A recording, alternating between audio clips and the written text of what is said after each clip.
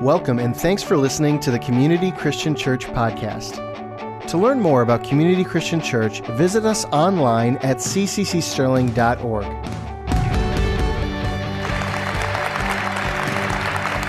Good morning, everyone. It's great to be here with you this morning. Thanks for joining us today. I get the pleasure of having a conversation with my good friend here, Abdu Murray. And what I love the most about doing these conversations is that we get to always meet up at our favorite restaurant, P.F. Chang's, to talk about this beforehand. That's right. So, any other people big P.F. Chang's fans out there? What's your favorite P.F. Chang's meal, you think?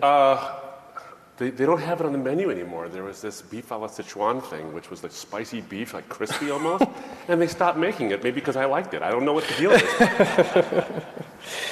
In all seriousness, we're glad to be here with you this morning. We're continuing in our series called Waymaker. This morning, we're going to talk about our God being a miracle worker. That's what the song says.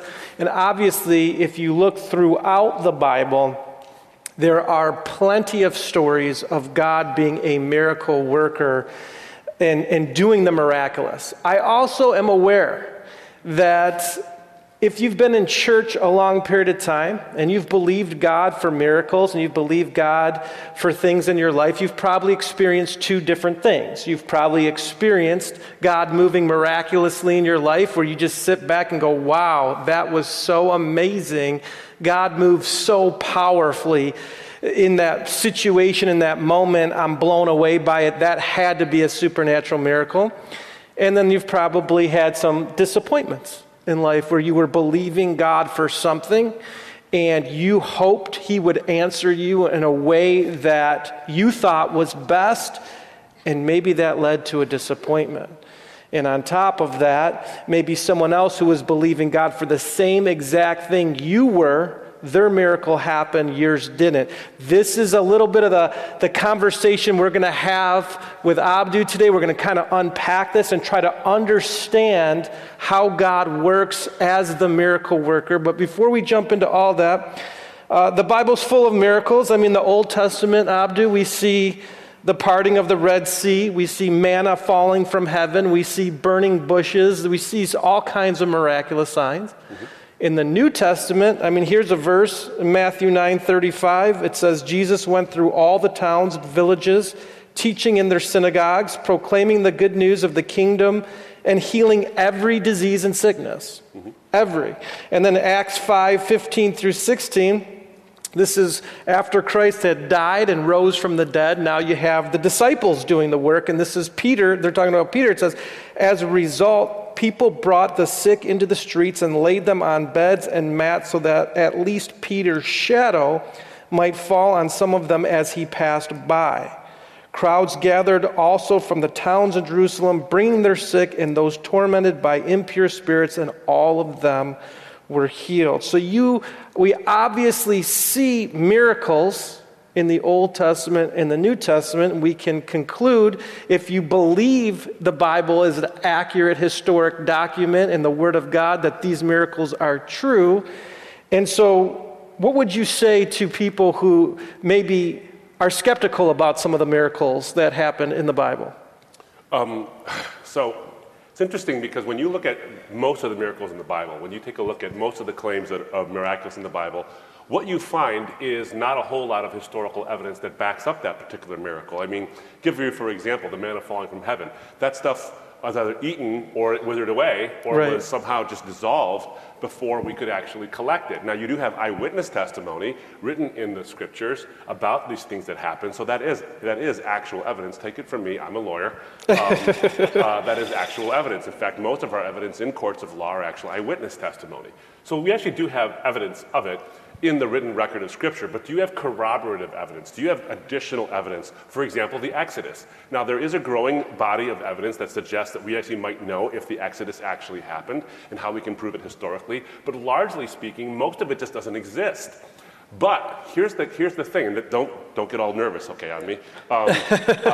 Here's the thing that's important, is that when we look at various avenues of certain miracles within the Bible, in fact, the chief miracles in the Bible, we actually have tons of evidence for it.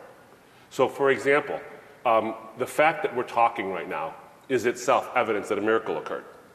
I mean, when you think about the creation of the people, I have a friend named Frank Turek, and he has a talk called "Why I Don't Have Enough Faith to Be an Atheist," and he asks people, what's the chief miracle in the Bible? And almost every Christian says the resurrection. He says, yeah, that's the chief theological miracle, but the greatest feat of miraculous strength or miraculous power was the creation of the universe out of nothing. So we know from Big Bang cosmology that the world began, essentially all time, matter, energy, and space began from a place of nothingness. There was nothing. In other words, there were no things. There was not anything. And nothing does, well, nothing.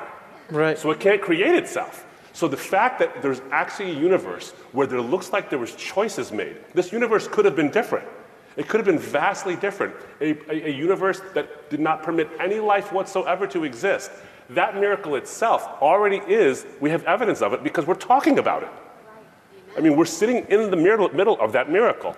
Then you fast forward to the resurrection itself, and there's tons of historical evidence for the resurrection of Jesus. So, and I've given talks about this, I've debated various people about this, and there's great material by some wonderful scholars who are out there, both Christian and non-Christian, who talk about the historical evidence surrounding the claim that Jesus rose from the dead. So here's the kicker.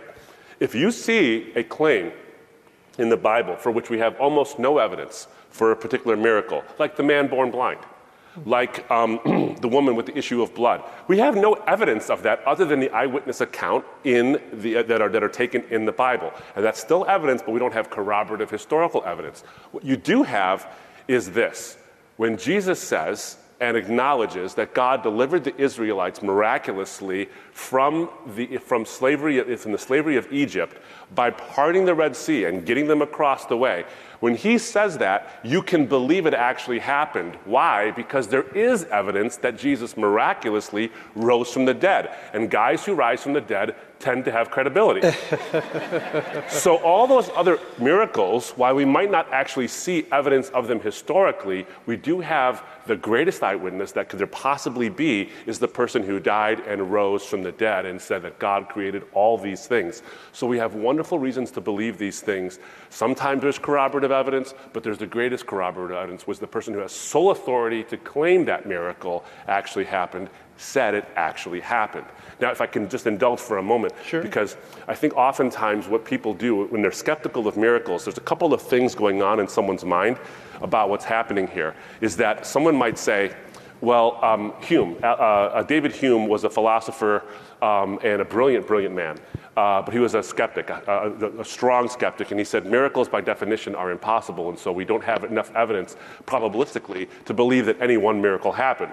Essentially saying that any explanation for a fact of history that is not miraculous is by definition the more likely explanation. So for example, if I claimed that I was healed, I was sick and I was healed, someone might say the most likely explanation is not that God actually healed you, it's that the healing properties of your body, coupled with medical science, actually worked to heal you, or there was some psychosomatic effect that caused this healing. You had a severe flu, or maybe you had COVID, and by statistics you should have passed away from it, but you didn't.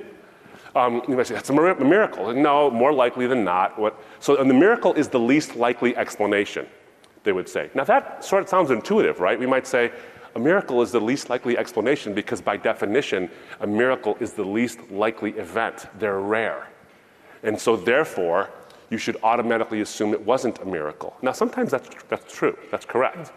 But sometimes it's not, because here's what I want to highlight to you. When someone says a miracle is the least likely explanation for a fact, and therefore every other explanation, no matter how unlikely, is automatically more likely than a miracle, they're engaging in circular reasoning because they've actually misdefined what a miracle is. And this is the important part. A miracle is not, by definition, the least likely event to occur. That's not what the definition actually is. So nature, when left to itself, acts according to certain laws of nature. That's just the way it is. If I pick up this bottle and I open my hand, by definite operation of law, it's going to fall to the earth. Now, that's not an according to Hoyle sort of miracle, other than the fact that gravity exists in the first place, which wouldn't exist had God not created the whole world. But no one's going to say, oh my goodness, did you see that thing fall? That's a miracle, because you see it all the time. What a miracle is when nature is not left to itself. That's the simple definition of it. A miracle occurs when nature is not left to operate according to its own laws. Now, that doesn't mean it's likely or unlikely. It has nothing to do with likelihood or probability. It has nothing to do with it. It just means that a miracle happens when nature is not left to itself. So, if you say a miracle is by definition, follow me now. If you say by definition a miracle is the least likely event, then you are assuming the conclusion. You're already saying there is no miracle worker. And then you're saying a miracle can't happen. Why? Because there's no miracle worker. Why is there no miracle worker? Because there's no miracles that happen. Do you see how circular that is? You're proving the conclusion before you even start the argument. And that's not good argumentation. Rather, ask yourself, did nature operate the way it normally operates? And if the answer is, after looking at the evidence and looking at things, the answer is no, then you have good reasons to believe a miracle actually happened. So oftentimes when we're skeptical, it's because of the definitions. Now, some people, let me go back historically, and then I'll close on this one, is just, I think oftentimes people think, well, the Bible's full of miracles because gullible people wrote a gullible book for gullible people because they couldn't understand the way nature actually worked. Right. You know, it's sort of like the way the polytheistic Greeks of old would say, oh, there's a thunder god, or Zeus would strike things, he'd create, and lightning is caused by these various gods acting. Because we don't understand it. And so gullible people will believe things to explain the world around them, but the more scientific knowledge we have, the less and less likely it is that miracles occur, because now we know that lightning is not because a god was angry and threw something at the earth. It was more likely because ion particles were charged by two different masses rubbing against each other in terms of the air and creating a charge, and then there was a thing that happened, and bam, lightning. We can explain that. And that's fine and dandy, but that's not the same thing as believing a guy rose from the dead. Right. That's not the same thing. But here's a catch, okay? Here's an important part. The Bible does not depict gullible people believing unbelievable claims because they just didn't know any better. Give you an example of this. This is one example. People don't often talk about it. Daniel chapter 2. So Nebuchadnezzar, the king, and he has these disturbing dreams, and he wants an interpretation of his disturbing dreams. So he asks the magicians to interpret them. But because he's not gullible, as most people in that time were not, he actually tells the magicians, before you give me this interpretation, which you can basically fake, right, I want you to tell me what my dream was.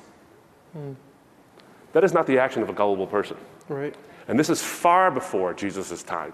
So skepticism is a good thing when it actually leads to confirmatory things. Now, what's interesting is Nebuchadnezzar actually did believe the miracle when it actually happened, but he wasn't gullible. Mm-hmm. So 2 things to take away from this. 1, we have to start with a proper definition of what a miracle is before we get hyper-skeptical about it. And number 2 is realize the Bible is not written as a book for gullible people to swallow just to control them. It actually is very honest. It's very honest with what it proclaims. That's really good. That's a really good point. And I really believe, like, when we read the Word of God, I want to thank you for just shedding light on that, because I think some people, it's big right now. I mean, It's big right now to look back at the Old Testament or some events that happen in the Bible, and people are saying, well, did that really happen? Did God really do that? Did God really say that? And a lot of modern Christianity is trying to look at the Word of God and maybe say, yeah, that's the story I believe. I'm not really sure about that. But I love how you said when you look at it as a whole, these are the reasons we can believe some of the words or the miracles, they happen as, we saw them as they're laid out in Scripture. So let's just determine that the miracles of the Bible happened, okay? God did work. He worked in miraculous ways. People came to know him. They saw his power. What about today? We have every school of thought out there, from God doesn't heal anymore. That's something he did, and that died out with the apostolic age, to God wants every single person healed, and if you don't get your miracle, then you did something wrong. And everything in between. Mm-hmm. So what are we supposed to do with all of this huge landscape? Well, so there are various people who believe in certain things, like cessationists, for example, who believe that the gifts of the gifts that were given to the apostles and to various people up until the time of the apostles, they believe that those have ceased. So that's why they're called cessationists. And there's those people who believe that they happen all the time, and people have those gifts today as well. And I'm certainly not going to solve that in the next 30 seconds. However, I do think, here's my view on this, is that there's evidence, there's plenty of evidence that miracles do happen today. There's plenty of it. In fact, a scholar named Craig Keener, who is a first-rate biblical scholar, he does a very lengthy treatment on documented miracles that happen all over the world. This is not eyewitness testimony only. It's actually documented as eyewitness testimony, and then it's corroborated back, and he gives likelihoods and probabilities that these things happen based on the documentation of the miracles themselves. So based on the evidence, and that evidence actually lining up with what I believe Scripture allows for, which is it allows for these healing miracles to happen today, I think there's great evidence to believe that people are healed, that things change when in response to prayer. I think that there's tremendous amounts of evidence that suggest that not only healing miracles, by the way, because I think miracles, when we think about miracles, we think of healing often because it pertains to us particularly, but there are miracles financial, there are miracles relational, there are miracles geopolitical, there are miracles of all kinds happening all the time in ways that we can't even fathom and perceive. So I think that there's plenty of evidence that there are miracles. Now, this is interesting because when you look at Craig Keener's work, or you look, there's a new book out by Lee Strobel called The Case for Miracles, and he follows up, makes a more popularized version of Keener's work, talking about miracles themselves. And there's all these documented miracles in various places. Now, this is interesting because oftentimes the skeptic will claim this, and I've heard it in debates over and over again. Extraordinary claims require extraordinary evidence. And the claim that a miracle happened is an extraordinary claim, and therefore you don't need just good evidence, you need extraordinary evidence for me to believe it. I don't understand this phrase. I don't understand it. Extraordinary claims require extraordinary evidence. Why? Why can't this require good evidence? Right. A friend of mine, Tim Barnett, wants to ask the question. He says, "Do hilarious claims require hilarious evidence?" It's not really it's a logical non sequitur. But here's the interesting thing: is miracles, by definition, I think, are, at least in some, not by definition, but by experience, are relatively rare. Okay, they are relatively rare, but they're not so uncommon that they're extraordinary. They would even require extraordinary evidence.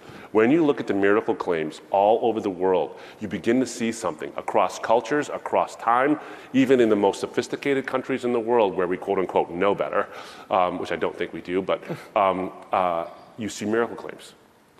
So is it really that extraordinary to claim it? Now, the important thing to understand is that a miracle is not the kind of thing you should expect to see on every corner at every time. I mean, if you think about it, if we cut ourselves and our body's healed immediately, right after prayer, or just because we're a believer, it would stop being a miracle in some depth. It would be expected.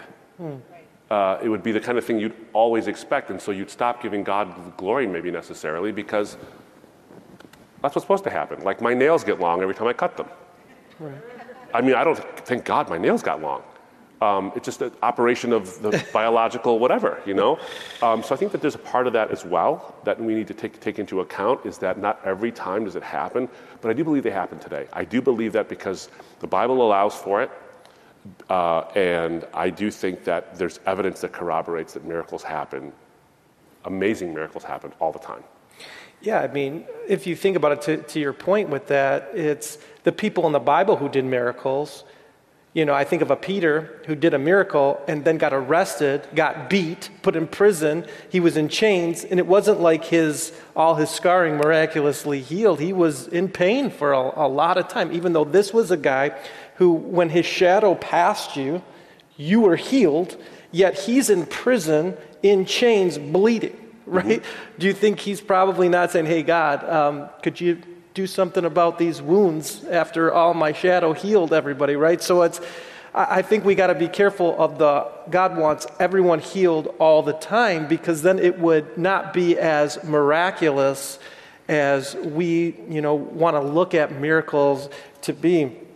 Well, and just a quick thing too, when you look at, so there's Peter, but there's also Paul. I mean, you actually have Paul asking God 3 times for the thorn in his flesh, whatever that was, and it's a bit of a mystery what that was, to be removed. And the answer was essentially to keep me from becoming conceited. Right. God allowed this to happen to him. And then he learned a more profound lesson. The miracle was the lesson Paul learned, stuck for the rest of his life. And now we, 2,000 years later, in the miracle of the preservation of a 2,000-year-old document that has more support for it than any other ancient document in the history of the world, you can learn that lesson today. That's a miracle. It is a miracle. Okay, so let's go a little deeper. So we believe miracles happen in the Bible. We can make a case that the miraculous happens among us, that God still does miracles. I personally have witnessed miracles, the miraculous, in different situations and different seasons in my life, but I've also experienced disappointments. So here's the thing. Does God choose to heal some and not others? And if that's the case, is that fair? And how do we reconcile that? Yeah. Nice, easy question for you this morning. Yeah, because I would venture to say that every person here, whether you're currently a believer or you were one, or you're struggling with your faith, whatever it is, you've experienced the same thing, maybe to different levels, where you've asked for something and it didn't happen, something did happen and you thought this was the miracle, and then it ended up being something that was disappointing for you. Disappointment is a part of the experience. It just is. All of us have it. It just is. And part of it's because our desires are actually not in line with what Scripture actually says our desires should be, or our prayer life is, I want stuff, I don't want you. In other words, we ask for the miracle, but do we really want the miracle worker? We want the way to be made, but do we really want the Waymaker? And sometimes the answers are, I don't want you to have the thing you want. I want you to have me, and it's more than that. And that might sound like a cop-out, like, okay, that's a nice way to say that God exists and you're trying to prove it because he didn't answer the miracle request and it's a 50-50 shot, so why not pray to pencils or something? You'll get the same result. But that's not what's going on here, is that the Scripture even tells us ahead of time.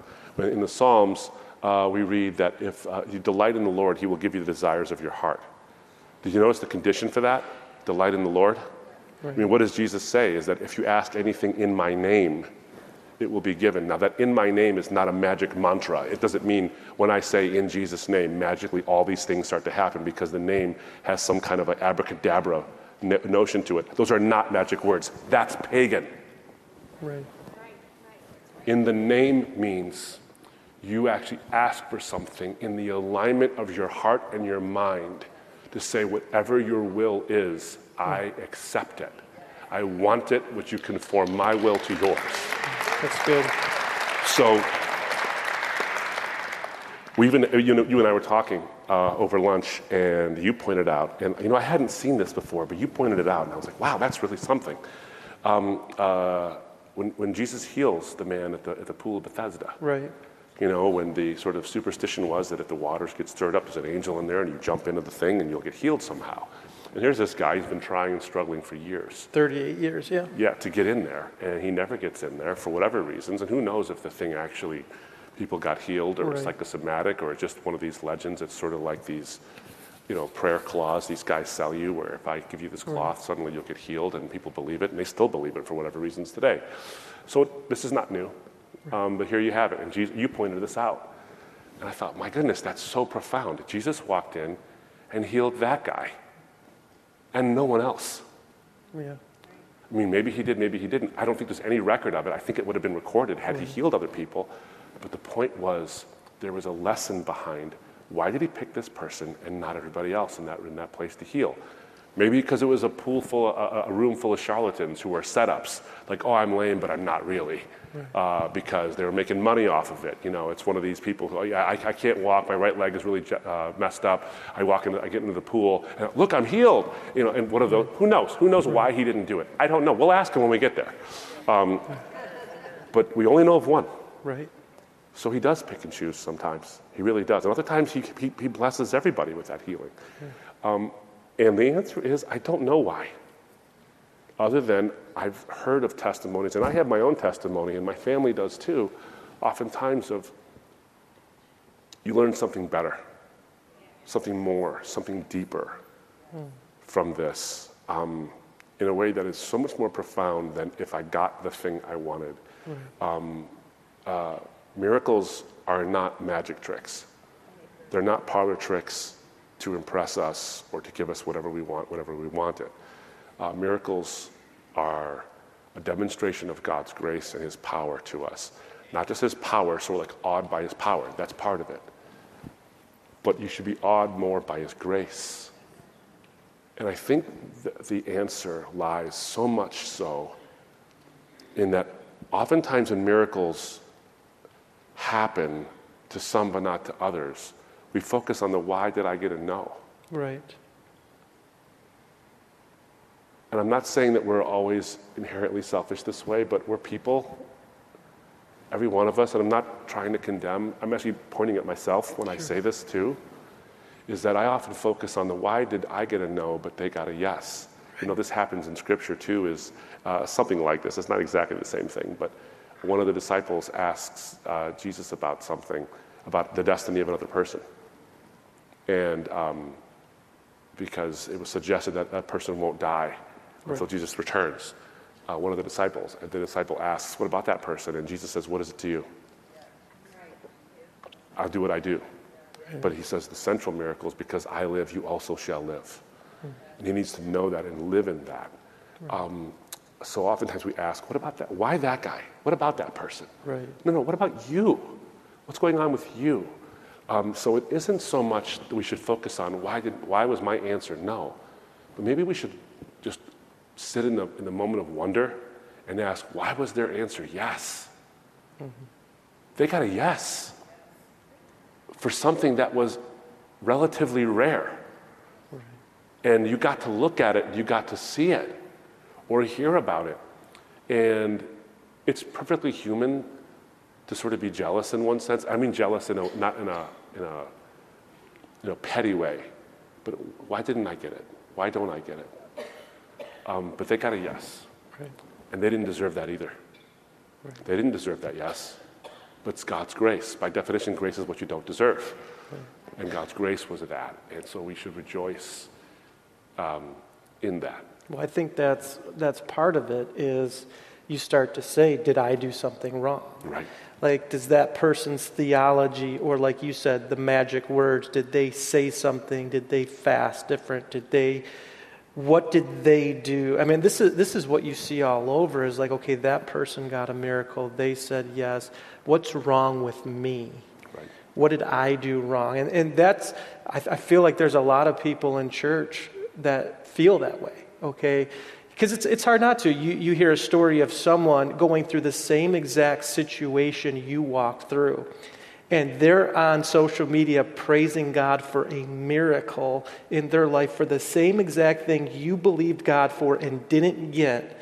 And you start to say, well, what's wrong with me? And I think over the years for me, how I have reconciled this is to believe the same thing that you were saying is like, I am going to praise God and celebrate the miracles, but also understand that we live in a world full of pain, and my unanswered prayer, the way I think it should have been answered, actually empowers me to help someone going through the same exact situation I went through and overcame and moved forward. The miracle is the fact that I didn't get bitter, I got better, and I continued to move forward with my life in a world full of pain and suffering. I still choose to believe in God. That can be even more of a powerful miracle than seeing the miraculous take place in front of you, because I'll be honest, when you're walking through a hardship, you don't want to hear from someone who's never walked through it.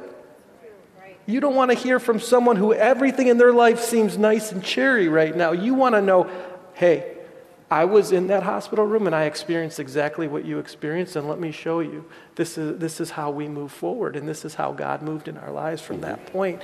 And I think the power and the miraculous can be found right there in the person who has the determination and the faith and the trust in God to keep believing He's good, to keep believing in Him, to keep moving forward, to keep seeking Him, to keep ministering to people even in that pain. But that's not to take away. I'm always going to first believe God can heal. God can do it. He can do what I can't do, and I'm going to for sure err on the side of believing in faith that God can do a miracle. But when He doesn't, in what I think should have been the miracle, I realize that maybe the miracle was actually something different. So if you let me tell a story of a friend of mine. You know, Nicole and I and the kids, we visited some friends in Connecticut about a couple months ago, and we had the pleasure of going to this little tiny beautiful church in Connecticut, and just heard a great word on unanswered prayer. And I thought, and I knew I was going to come here and sit on this stage and talk with you very Oprah style. And I thought about what he said, and he made a comment. He said, the Bible is more honest about unanswered prayer than the church tends to be. And I thought, and the reason is not because we get judgmental a little bit, but sometimes the belief that God always heals and always wants everyone healed all the time, and ends up being a condemnatory thing. Your faith wasn't big enough. Sometimes something was wrong with you. I've heard people actually say that to other people. Yeah. If you had more faith, or you had less sin in your life, or you confessed this, your son would be alive. Can you imagine? Sometimes Christians are the worst in these situations, just to be honest. We all need to get better at this situation. But can I read something? Yes. So I have these two friends, Shelley and Ed Kamaszewski. I've asked permission to share this story of him last night. Ed's a Bible scholar and has dreams of getting his doctorate. And he knows more than most doctorates that I know. But he's never able to do it because of various sicknesses he had. He was never able to finish a PhD program. Ed has been sick for decades, and they have no idea what's wrong with him. His body attacks itself.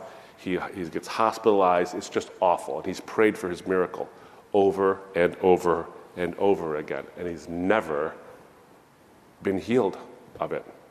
And if you know Ed, and you were to say, well, Ed's got something wrong with his life, or he's got a lack of faith, or whatever it is, if you told me that in front of me, I might hit you in the face. Sorry, Ed is a capital human being.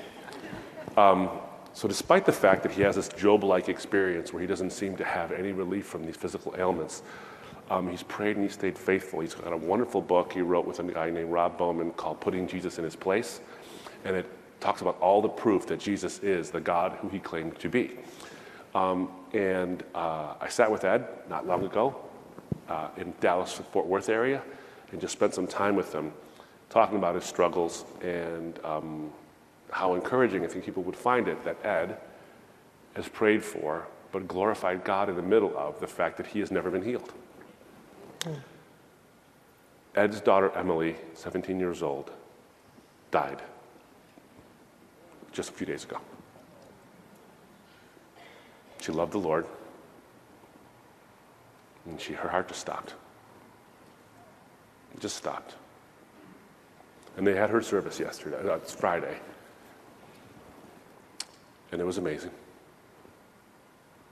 And they prayed for her to wake up because she was in a brain dead state. They prayed for her brain to wake back up. They prayed and it didn't happen. This is what her mother Shelley wrote. Out of his kindness and intense love for Emily, God answered our prayers. We all prayed that we should rise. We all prayed that she would rise. God answered. He raised her soul to heaven at 1:55 a.m. this morning. We prayed that she would open her eyes. God answered. She opened her eyes and smiled at her Savior. We prayed she would live. God answered. She now lives with him for eternity. Our family is devastated. We know you are also. It's okay to feel deeply right now. As I write this, I'm crying, the ugly, red-faced, snot-nosed cry. We all love Emily. As I sob, the Lord reminds me that we grieve with hope. Her death is not the final word. Jesus spoke the final word when he died and rose again. It is the word of life for those of us who have placed our faith in him. We will spend eternity with him and with Emily. I imagine the joy, the day when we get to heaven, and after, falling into the arms of our Savior, there will be Emily waiting for us, eyes dancing, full of energy, laughing her big, bold laugh and saying, "It's about time you got here. We have so many adventures for you." It's amazing. You can glorify God when your answer that you wanted was no, but the answer that you really got was yes. Yeah. I mean, Revelation 21:4 says, "There'll be a day where he'll wipe every tear from our eyes. There'll be no more death or mourning or crying or pain, for the old order of things has passed away." Indeed. And there'll be a new day of no suffering, and that's going to be an awesome day. It really is. But I do want to hold on, because I know in a room this size, I'm looking out here, and I know some of you, I'm looking at you, and I'm like, I know your situations. I know you've experienced a tremendous amount of pain in life and didn't get your miracle. And I want you to know I'm so sorry, but you got a family of people around you that will rally around you and be there for you and help you move forward. And that's the beauty of community and the beauty of the church as well, which is another miraculous thing, by the way. The church. A church on every corner. In fact, you and I were talking about this at lunch, and we were talking about when Jesus said these words, he said, "You will see even greater works than this." And we were talking, I'm like, I mean, raising Lazarus from the dead was pretty incredible. Seeing greater works doesn't necessarily mean that we're going to see a greater miracle, but it means we're going to experience more numerous miraculous things. And one of those things, I believe, is there's literally a church on every corner just about it. Right now, all over the world, people are meeting, preaching the gospel of Jesus Christ. People are coming forward with needs and getting hands laid on them, and today might be the miracle for many people. Like, I want to give you some hope. If you're in this place and you're believing God for something miraculous, today could be the day it happens. I mean, all over the world right now, people are meeting, they're professing Jesus Christ as Lord, they're believing in him, and we're all, with our faith together, miracles are possible, and I believe that's what Jesus was saying. You're going to see some things. Like back in the day, they were scared to meet together because if they got caught, they were going to be persecuted, put to death, eaten by animals. I mean, there's so many crazy things happening, but today to have the freedom that we have to meet and to assemble and people to be talking about Jesus and transformation of the heart to be occurring in every human, like in so many humans, I should say, across the world right now. I think that's pretty miraculous. Again, you think of those contexts. The church was birthed under a hostile religious context and a hostile political context. And yet it thrived, and I mean, I could list off so many things about the early church that were miracles. Women, for example, flocked to the church in a time when women were not considered religiously to be involved in so many things. And yet, despite an oppressive, highly misogynistic culture, women were the ones who flocked to the church and got power to be able to propagate the church and support the church in a time when, so you think about it, it was religiously hostile, it was politically hostile, and it was socially hostile.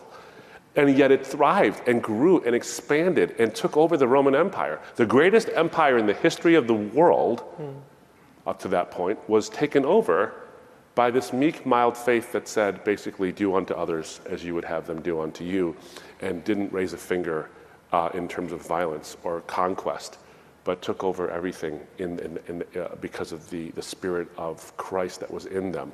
That's a miracle. And so I think your point is so valid and so well taken, is that if you're sitting here and you're thinking, okay, well, maybe the answer is no, and I should just live with it. Maybe you should learn from it, but maybe the answer is not yet. Right. Maybe the answer is Sunday, December 12th.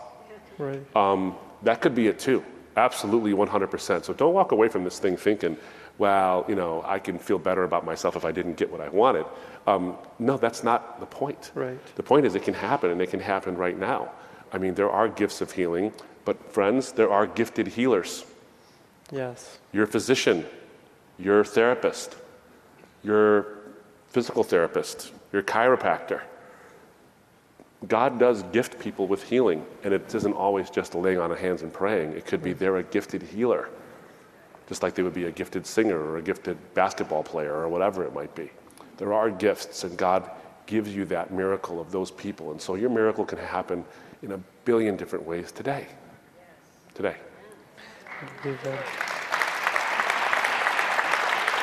Let's start to land this plane here. Something that I think that is incredible on top of like physical miracles or the supernatural taking place, it's the transformation of our hearts.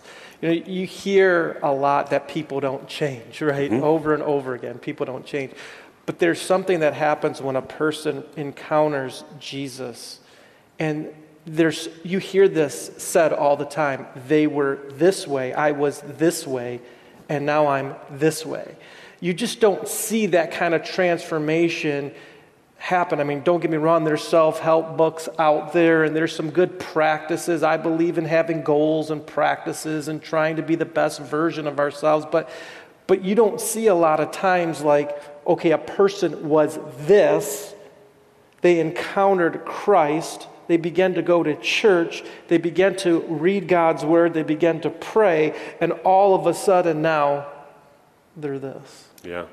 There's this movie we watched recently, and it's a movie from the 90s, I believe it was the 90s, called The Edge with Anthony Hopkins. It's this movie about this. I thought you were going to say Die Hard instead of the Christmas movie. No. So the next time we'll talk about whether or not Die Hard's a Christmas movie. We'll have a debate about that. Pardon me. So in The Edge is this movie of this billionaire played by Anthony Hopkins, who him and some companions get lost in the woods up in Alaska. And Anthony Hopkins has this life, and it's sort of gone through its paces, and he's got everything a man could ever want. But this adventure where they're trying to get away from this killer bear, basically, transforms the way he thinks of things and starts to apply the knowledge he has. He has all this wealth of knowledge, but never actually applied it in real life. And now he's sitting there, and he's got to live and get past this bear that's hunting them, and it's doing a good job because it's took out one of his colleagues already. There's this conversation he and a colleague are having, or he and one of the other survivors are having, and they're walking through, and he says, people say they can change their lives, and the other guy says, yeah. He says, have you ever met anybody who ever did? They always say that, but no one ever changes their life. You ever met somebody who's changed their life? And he said, no, not really. And he says, well, I'm going to change mine. I said, okay, you'll be the first. I know a lot of people who have changed their lives. Right. I think I'm sitting on stage with one, and I think I'm sitting as one whose life has been changed. So. Sanctification's a process. Right. So it's not like the miracle happens and suddenly, wow, and sunshine and rainbows and the halo forms over your head and all that stuff. It's a process. But practically speaking, your destiny has been changed, and you're conforming to the image of God's Son day by day. That's what the Bible tells us, is that we conform daily to his image, whether it's suffering, whether it's the miraculous, it's the generosity of the human heart. I know people who are miserly people, just would never give a penny. And then suddenly it's very Scrooge. Look, that story, A Christmas Carol, that's based on transformation. It's right. A guy who completely changed. I know people like this who have changed right. who they were, because they wanted to follow who Jesus was, and they were generous with their time and their treasure and all these things. So, there's this thing, there's a saying attributed to Einstein, And of course, whenever there's someone who's influential in history, we sometimes these little aphorisms get attributed to them, and we're not quite sure if they actually said it or not. The meme I think of that's hilarious to me is this meme I've seen. It's a picture of Abraham Lincoln, and it's a quote from Lincoln, and it says, "Not everything you read on the internet is from me." So I'm going to tell you this thing that's attributed to Einstein. I'm not sure if it's true or not, that it's Einstein, but the principle is still true. He's reported as saying, "It is easier to denature plutonium than it is to change the human heart." And yet, the miracle of the gospel is that the human heart gets changed. Right. Because it is easier to denature plutonium, but the human heart requires a miracle. It's so good. I want to read this one scripture in Romans 5. Now, you got to hang with me when I read this, because Paul's talking here, and he's talking, this is really deep, but I love what he says. He says in Romans 5:17, says, "For if by the trespasses of the one man," he's talking about Adam and Eve when they sinned, "for by the trespasses of the one man, death reigned through that one man, how much more will those who receive God's abundant provision of grace and of the gift of righteousness reign in life through the one man, Jesus Christ? Consequently, just as one trespass resulted in condemnation for all people, so also one righteous act resulted in justification and life for all people." Talk about a miracle. "For just as through the disobedience of the one man the many were made sinners, so also through the obedience of one man the many were made righteous." And I think to land this plane, it's about Jesus. What Jesus did for us on that cross 2,000 years ago when he died for our sin. And on that cross, he took all of our sin, pain, sickness, everything that's wrong with this world on himself. He died a horrific death, didn't stay dead, rose from the dead, gave us his spirit, and said, now, for the first time in history, you're not going to be called a sinner, you're going to be called righteous because of me. God's going to see me in you. That, to me, is one of the greatest miracles of all time, and that we can celebrate Christmas knowing the person of Jesus. We can have an eternal life with our Savior, and we can believe God for the impossible. Amen. And I want to say this. Here's a call to action today. This is what James 5:14 says. "Is anyone among you sick? Let them call the elders of the church to pray over them and anoint them with oil in the name of the Lord." We're going to do this morning. If you are here, we have a prayer team that will be around. If you are struggling with something and you are in need, a desperate need for a touch from God, we will be here and we will pray for you. We have oil. We will anoint you with oil, and we will pray because we believe in the miracle worker. Despite everything we talked about today, whether we have disappointments, we have miracles, we still believe he's good and he can heal, and we're going to believe him to do that. Amen. Any Amen. Closing thought, Abdu? No, it's just, when I think of a miracle, and I think that Ed Kamaszewski and Shelley Kamaszewski have never had the miracles that they wanted answered, and yet they praise the Lord and glorify him over and over and over again. How difficult is it to not get better? It's easy to fall into it. It's human nature, yet they praise the Lord. That's a miracle.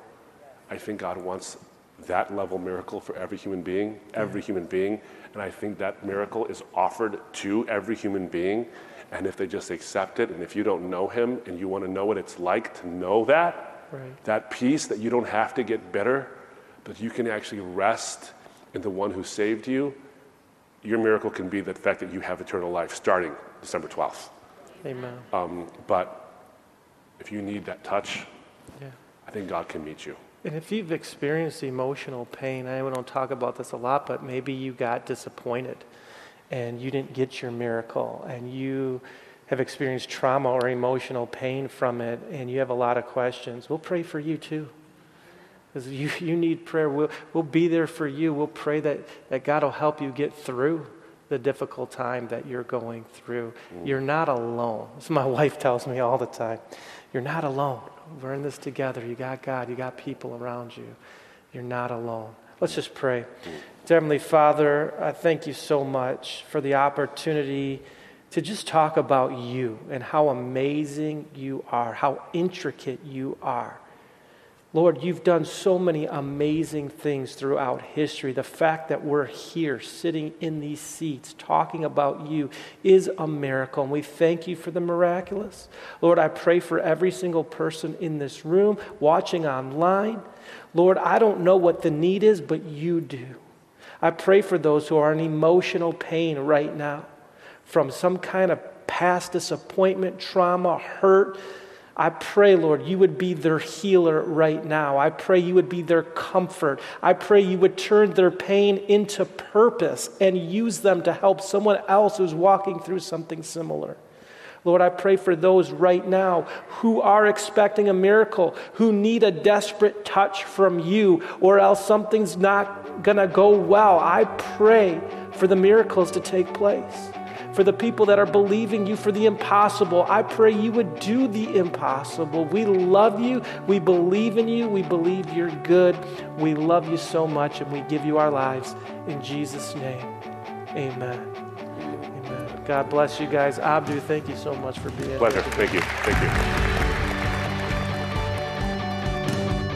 Thanks again for listening to the Community Christian Church podcast. For more messages like this and other resources, visit us online at cccsterling.org.